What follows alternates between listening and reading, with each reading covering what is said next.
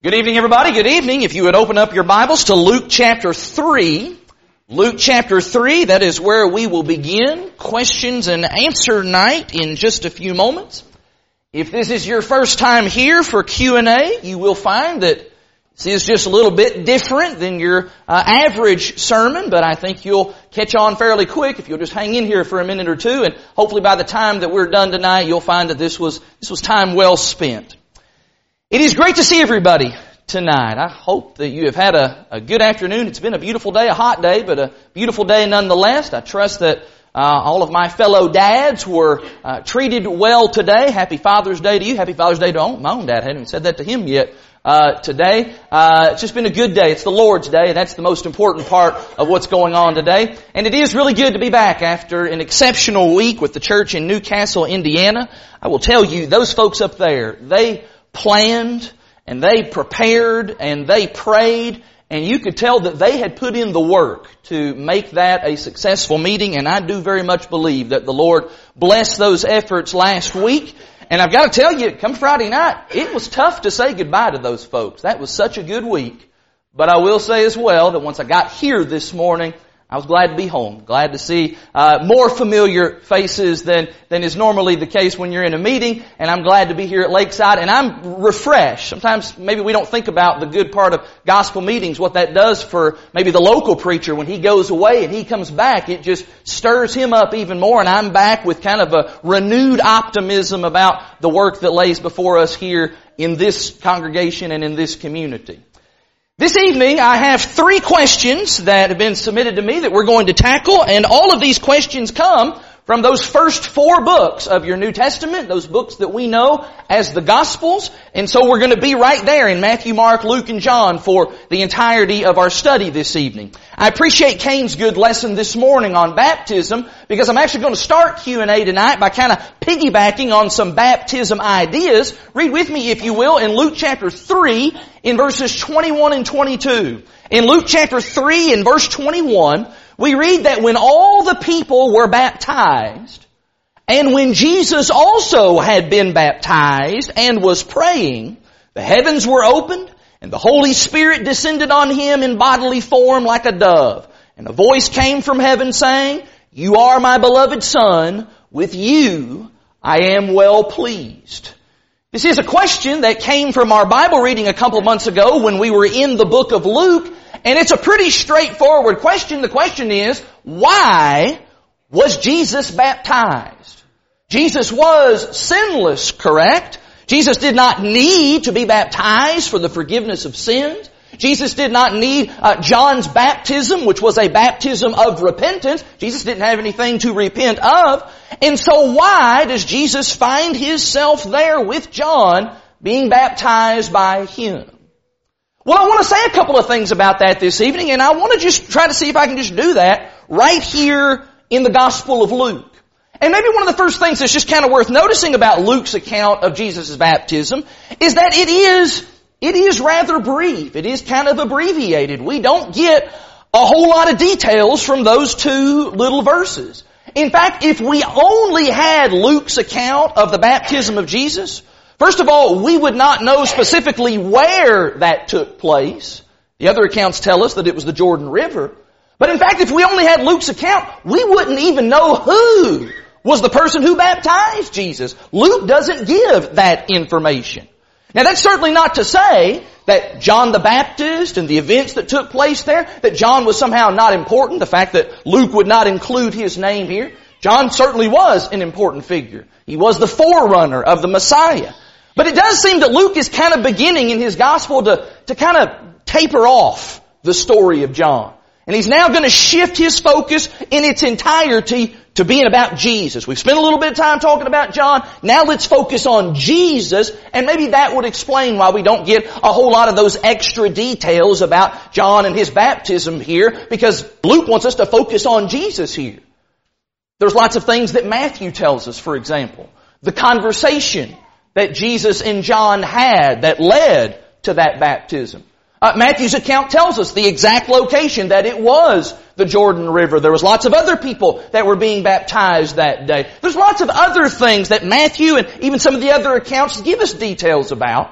And so I guess we could maybe jump over to Matthew 3, which is a more lengthy account. And maybe we could try to answer this question from that place. But I'd like to just stay right here in Luke. I'm going to call it right out of verse 21. Notice that first little expression in verse 21 of Luke chapter 3, where it says, when all the people were baptized. That's it. Right there. I believe the main reason that Jesus was baptized is because all of the people were being baptized according to the commands and the instructions of God's prophet, and Jesus, by doing so, was setting an example and a pattern of obedience. You just stop and think about it. If the prophet of the Lord, John would have been such a man, if the prophet of the Lord is preaching a message that says, get ready. You need to get ready.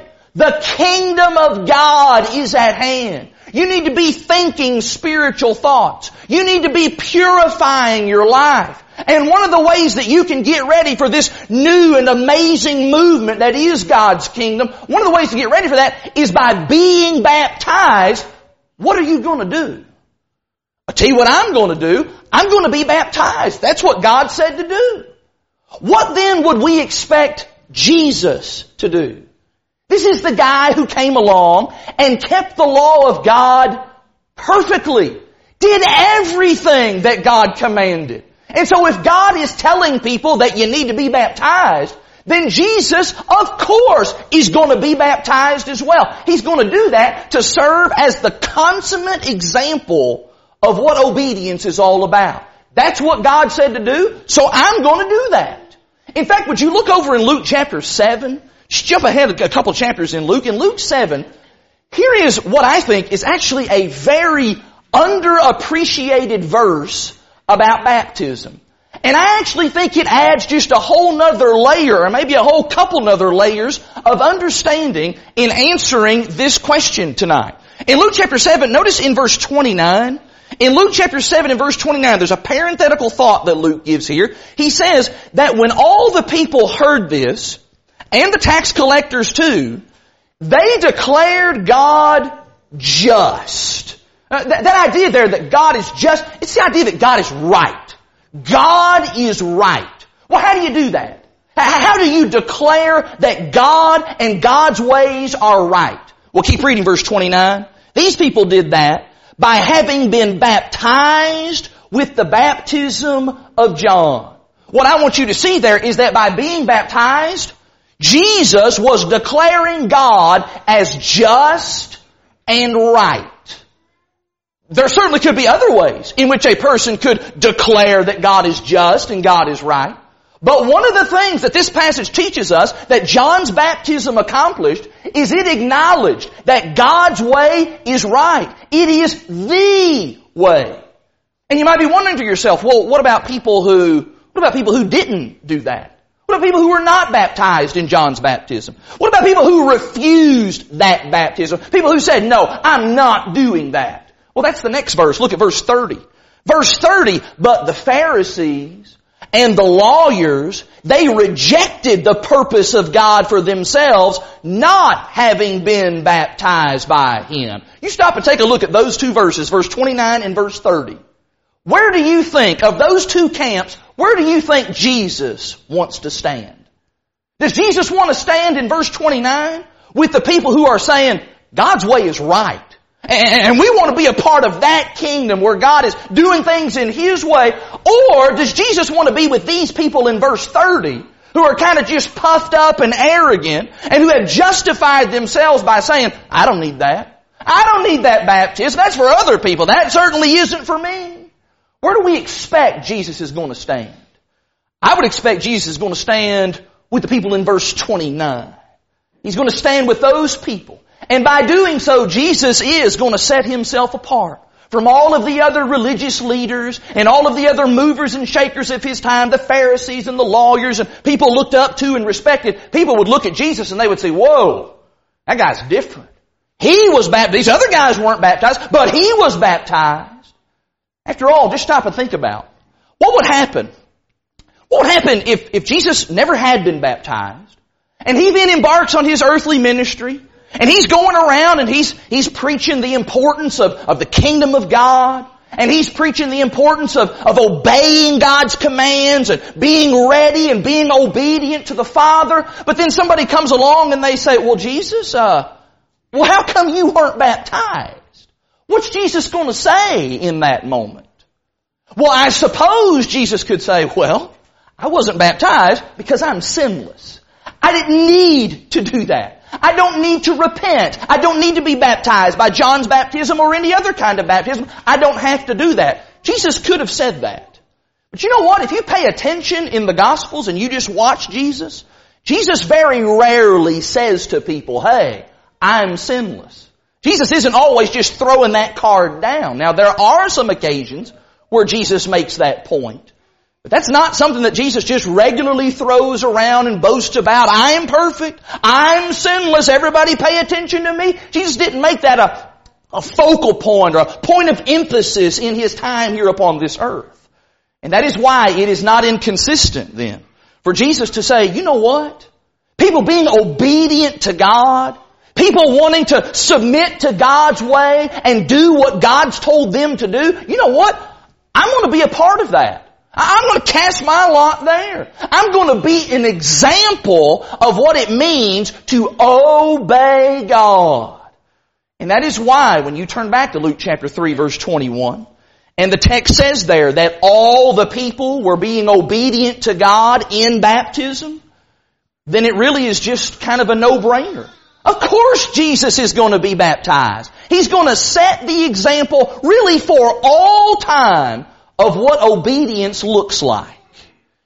Now I realize that we could probably jump over to Matthew's account and we could add some other layers to all of this. We could dig a little bit deeper. We could explore what was meant whenever Jesus and John had that conversation in Matthew chapter 3 and verse 15. And Jesus says that I need to be baptized by you in order to fulfill all righteousness. And we could pick that apart and talk about what it means to fulfill all righteousness. But I think I'm just going to stand right here. I'm going to stand right here with what Luke has given us, that Jesus is setting the ultimate example of obedience to the Heavenly Father. It is true that Jesus was sinless. And it is true that in that sense, Jesus didn't have to be baptized. But He did it anyway. And that pattern of obedience, man, that ought to speak volumes to us today. Doesn't that say something to you? That here's a guy, he didn't even have to do that, and he did it anyway because that was part of God's plan. What's that say to us? And what's that say to people who try to resist obeying God's commands, specifically what God commands about baptism? In fact, in just a few minutes, we're all going to stand up and we're going to sing that invitation song that Brandon has selected. And you're going to have an opportunity, if you have never done so before, to be obedient to God's commands by being baptized into Christ. Maybe I ought to specify that here. That's a different baptism than what we read about here in Luke chapter 3. This is a different baptism, different purpose, and a different meaning here. But you need to be thinking between now and the next few minutes about whether you're going to follow the example of Jesus, the Son of God, or whether you're going to do like those Pharisees and the lawyers and reject the purposes of God and as a result suffer the consequences. Keep those thoughts in mind. Let's turn our attention now to a question from the Gospel of Mark. Would you find Mark chapter 16, please? In Mark chapter 16, this question came out of our Wednesday night auditorium class last quarter. And it has to do with an interesting little detail that Mark records concerning one of Jesus' post-resurrection appearances. Of course, Jesus appeared to a number of different people in a number of different settings, and this is one of those. In Mark 16, we're told here in verse 12, that after these things, Jesus appeared, notice this, He appeared in another form to two of them as they were walking into the country. And they went back and told the rest, but they did not believe them. That's kind of an unusual little note. And it has engendered this question here. What does this mean? What is this all about? Why did Jesus appear in another form? And even maybe more specifically, what exactly was that? What was this other form that Jesus appeared to these disciples in? This is the kind of verse that if you were reading and studying in Mark and in Mark 16, you maybe would just kind of run right by. We get really excited when we get down to like verses 15 and 16 of Mark 16. And so maybe we would just kind of go right past verse 12 without really thinking about this. But when you read verse 12 on its own, it's, whoa, hold on. What is that all about? Jesus appearing in some other form to these disciples? Well, let me start my answer to this by first of all just suggesting that this little reference in Mark 16:12, it does seem to parallel the encounter that Jesus had with a couple of disciples that we read about in Luke 24. Would you be turning over to Luke 24 now? In Luke 24, there is a record here of a post-resurrection appearance that Jesus has with two unnamed disciples, and there's a conversation that ensues between the three of them as they're walking along on the road to Emmaus. In Luke 24, this is sometime on that day of Resurrection Sunday. We read there in verse 13, in Luke 24 verse 13, that very day, two of those disciples, they were going to a village named Emmaus, about 7 miles from Jerusalem. And they were talking with each other about all of these things that had happened. And while they were talking and discussing together, Jesus himself drew near and went with them. Notice verse 16. But their eyes were kept from recognizing him. It is that statement in verse 16 that leads me to conclude that this is the same event that is recorded over in Mark 16 verse 12. That Jesus appeared to these people in another form. That Jesus appeared to them and their eyes were kept from recognizing him and who he was. Okay. Why did Jesus do that? Why didn't Jesus want these fellas to recognize who he was and what exactly was going on there? And the answer to that is, I don't know. I like giving those really honest answers on Q&A. And I know that's disappointing for people sometimes, but I don't know.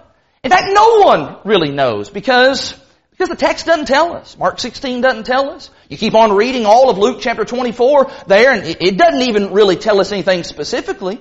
Perhaps, and this is merely a suggestion, perhaps Jesus altered his form and kept them from recognizing who he was because maybe he wanted to use that as an opportunity to talk with them very honestly and very openly and very, very candidly. And maybe he thought that would be the best way to get these guys to just, that they're not putting up any kind of defense or, not acting all weird. They're just talking just like normal people. And of course, when you read the conversation, when you read on in the next several verses in Luke chapter 24, it really seems that is what happens. These guys just have a very frank conversation with Jesus about the events that had just transpired over at Calvary and the days that followed there. And they think that they're just talking to some guy. They don't think they're talking to Jesus. They just think they're talking to just some random fella. And that conversation gives Jesus the opportunity to start explaining to them some deep and important truths. Some truths about the mission of the Messiah. Some truths about the Old Testament Scriptures and how they were all fulfilled. Verse 27, for example. Beginning with Moses and all the prophets, Jesus interpreted to them in all the Scriptures the things concerning himself. What an enlightening conversation that must have been. But I'm going to go ahead and say again, we just don't know the specifics of why Jesus obscured or altered his appearance to them. Furthermore, and you're really not going to like this, we don't know how Jesus altered his appearance to them. Just don't know about all that. I'm just trying to give an honest answer to an honest question. The text just doesn't tell us how that difference manifests itself. I've got all kinds of thoughts and ideas. Maybe somehow Jesus, altered the look of his physical face to them. Maybe Jesus had a different haircut. Maybe Jesus was, 100 pounds heavier than they remembered him from before. Maybe Jesus was, wearing glasses. That seems to work out pretty good for Clark Kent whenever he's trying to obscure his identity as Superman. I don't know, though. Whatever Jesus did, I'm certainly open to suggestions. But I must tell you, I've looked at Mark 16 and I've looked at Luke 24 and I've kind of looked at it until my head hurts. And I've come to the conclusion that the Bible just doesn't give that information. We do know, however, that these guys that Jesus is talking to, They ended up compelling him to come and to sit down with them for a while and talk with them. In fact, let's read that. Look in verse 30. At verse 30, Jesus comes to this place where they are to stay with him. Verse 30, and when he was at the table with them, Jesus took the bread and blessed and broke it and gave it to them. Then verse 31 says that their eyes were opened and they recognized him. And then the text says that he vanished from their sight. And so something happened afterward where Jesus allowed them to finally see and understand and perceive that, hey, this is Jesus. And I don't know what that was. I wonder if maybe when Jesus prayed and offered thanks for that food, I wonder if maybe just something in the way he offered that prayer, they recognized, there's something about this guy. Text does say that Jesus caused their eyes to be opened here. Whatever it was, they finally realized, whoa, this is the Lord that we've been talking to. I'm going to tell you, at the end of the day, there's just a lot about this scene and this event that we just don't know. Again, I'm open to ideas and suggestions after we dismiss this evening. I'd be glad to hear all that you have to say. But I've got a hunch that this is going to be one of those questions that we're going to have to put in God's Q&A box. And when we get to heaven, God will do Q&A night for us throughout all of eternity. As long as we've got questions, I think the Lord will have answers for us. We can look forward to that up there. Let's shift now to this third and final question this evening, and it's a question concerning the events around the crucifixion of Jesus. And this is actually a question that I wanted to include in last month's Q&A when we were talking about harmonizing different events in the gospel. When you have gospel accounts, we've got many times 4 accounts of the same event. And sometimes it kind of looks like this isn't all really working together, at least not at first read. And the question that I've got this evening is how do we harmonize the different accounts and what the writers say about Jesus taking or being offered a drink while he was on the cross? You know, if you read all 4 of the gospel accounts, because all 4 of the writers do have something to say about this, there could maybe be a little bit of confusion about that. Did Jesus take a drink? Or did Jesus not take a drink? What exactly happened there? And how do we piece all of that together? Let's just get our Bibles working here. Let's start with Matthew's. We'll just take these in the order that we have them in our Bibles. Start in Matthew chapter 27. And let's start piecing some things together. In Matthew 27, this is Matthew's telling of the crucifixion. In Matthew 27, look down in verse 33. In Matthew 27 and in verse 33, we're told that when they came to the place called Golgotha, which means the place of a skull, they offered Jesus wine to drink, and it was mixed with gall, but when he tasted it, he would not drink it. So here, Jesus is offered something to drink, and he refuses it. And this is actually probably even a reference to something that David writes in Psalm 69 and verse 21, where David would write there that they gave me poison for food, and for my thirst they gave me sour wine to drink. And so at this time, Jesus says no, he refuses it. Now, let's add to that what's found in Mark's account, because Mark's account gives us just a little bit more information. A little bit more detail as to why that wine was bitter. What exactly was in that wine? Look in Mark 15. In Mark 15, I'm reading in verse 23. In Mark 15 and in verse 23, we're told that they offered him wine mixed with myrrh, but he did not take it. Mark says that this wine, it was mixed with an ingredient known as myrrh. Now, some people have suggested that myrrh had medicinal properties. And there does seem to be some measure of truth to that. There's lots of information about New Testament times, and myrrh sometimes would be used in conjunction with other things, and it had healthy value to it and medicinal value to it. But I want to say this. There is little evidence that myrrh was ever used as a sedative, as a painkiller. And I point that out because it has often been said that the reason that Jesus refused the drink, the reason that he didn't drink it here, is because Jesus didn't want to dull any of the pain that he was experiencing. That Jesus wanted to fully experience all of the suffering and all of the pain that was going on the cross. And I've heard that many times before, that that's the reason that Jesus refused the drink, because He wanted to be able to have all of His faculties, and He didn't want to numb the pain in any kind of way. And maybe you've heard that as well. But I'll say again, there is no evidence that myrrh ever functioned as a painkiller. And I think that's kind of maybe even deepened a little bit more when you stop and think about who it is that is offering this wine mingled with myrrh. Who is it?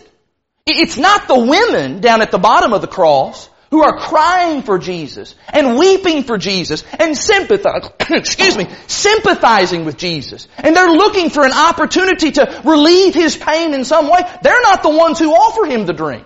Who is it that offers the drink?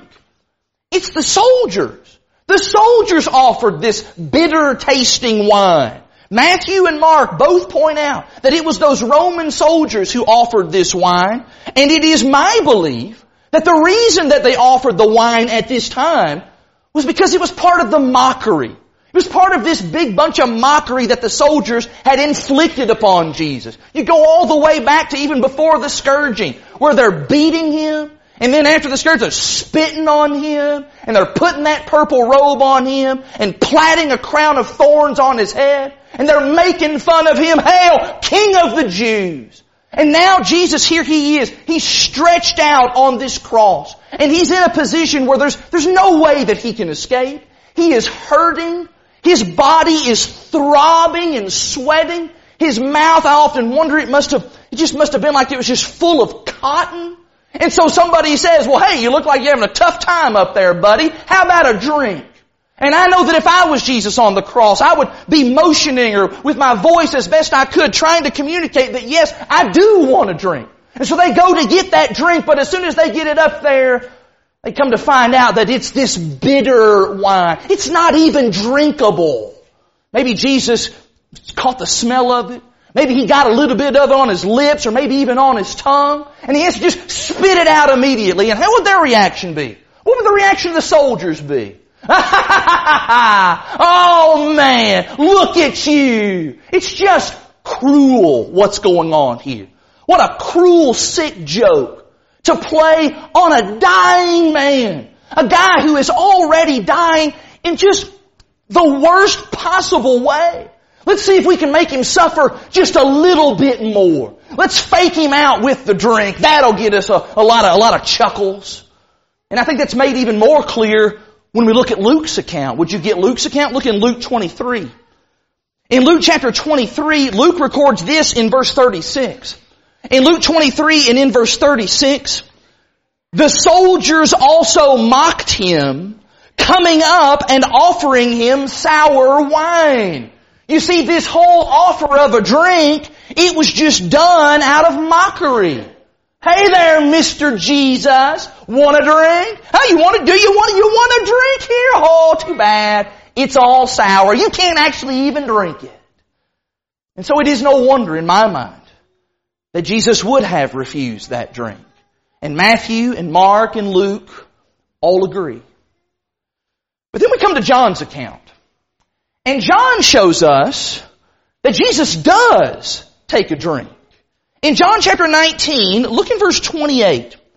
In John 19 and in verse 28, there we read this, John 19:28.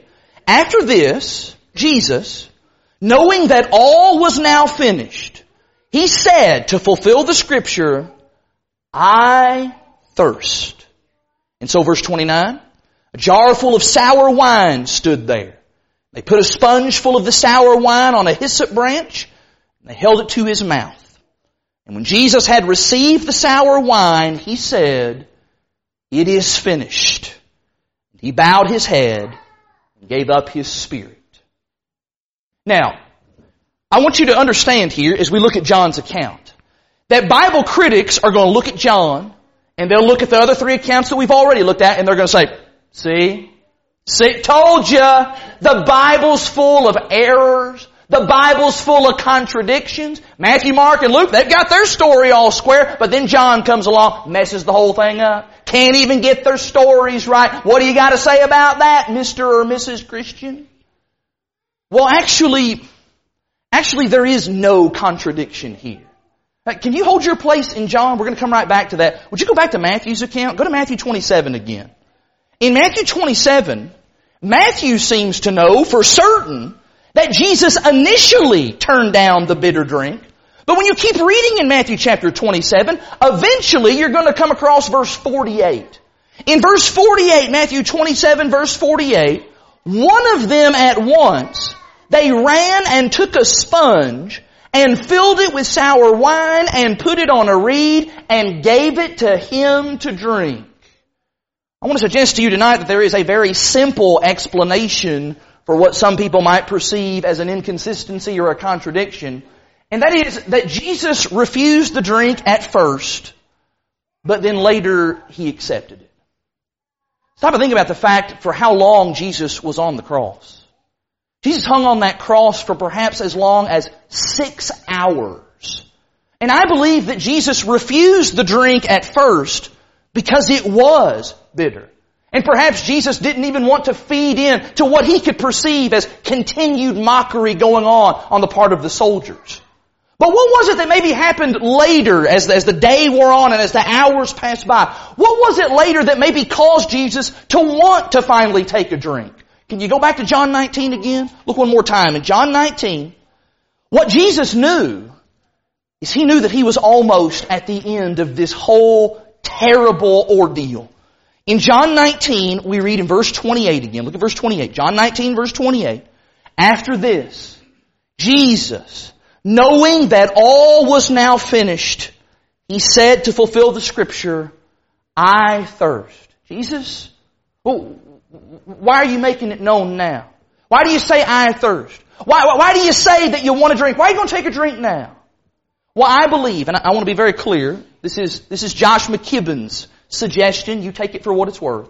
I believe that Jesus asked for and He drank the sour wine here so that He could clear His mouth one final time, so that He could then speak one final time, and that He could then speak powerfully and clearly so that He could let everyone who was there at the foot of that cross, they would know for certain that He had finished His mission. He has completed the work of God. You know, at this point, it doesn't matter what the wine tastes like. Jesus knows He's at the end. It doesn't matter if it's bitter. It doesn't matter if it tastes awful and rancid. Because now, Jesus with His mouth full of just dry blood. I often stop and think about what all that must have been like physically. What must have been within His mouth. To have that, if you've ever had cotton mouth, I imagine this was nothing compared to that. But now He needs something so that He can speak and communicate powerfully before He dies. And so the text goes on to say, read again now verse 29. So a jar full of sour wine stood there. And they put a sponge full of the sour wine on a hyssop branch and they held it to His mouth.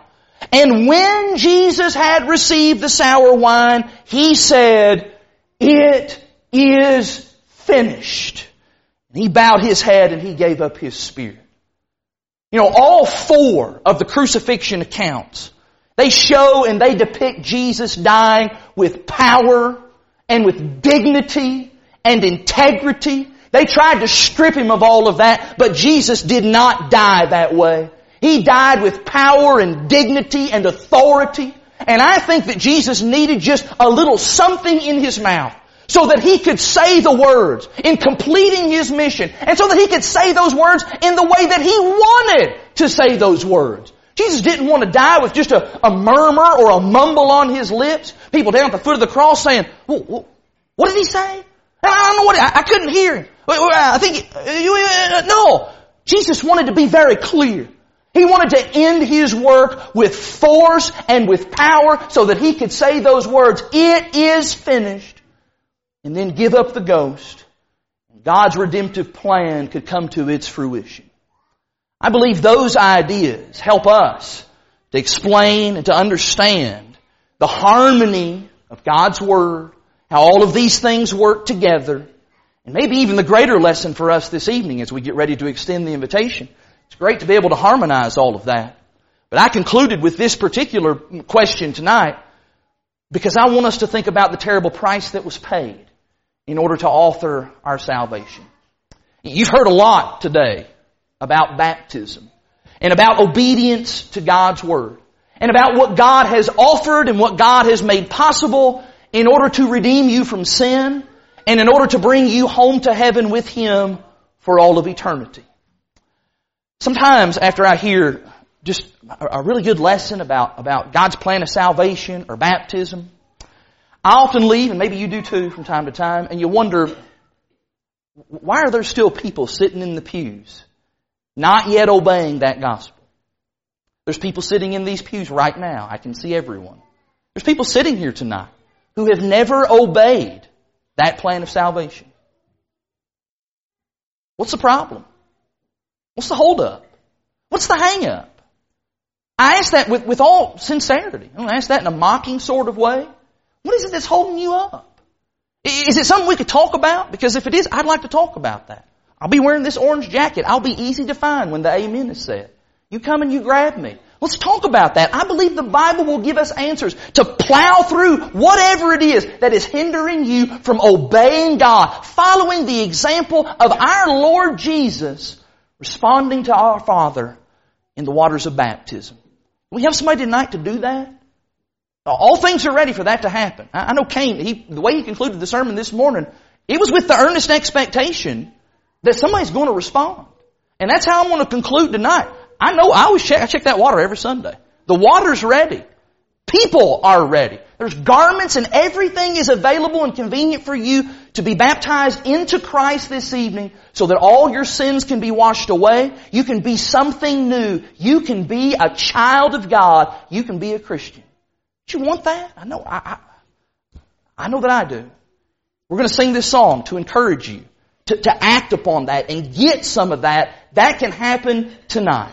Brother or sister, let me extend an invitation to you as well. If there is anything amiss in your life, you need to stop and think about the horrible price that Jesus paid in order to make your salvation possible. And you need to think about that if there's sin in your life, what you are doing to that sacrifice. You are spitting on it. You are spurning it and you are treating it as an unholy thing. You need to repent. I need to repent. As I think about my own life, I need to repent as well. If we can pray with you and encourage you tonight, help you to be a better Christian, then we'd be ready to do that. It'd just be our delight to help somebody to serve the Lord this evening and get on the road to heaven. Whatever your need is, let's do something about it. Let's do it right now while we stand and while we sing.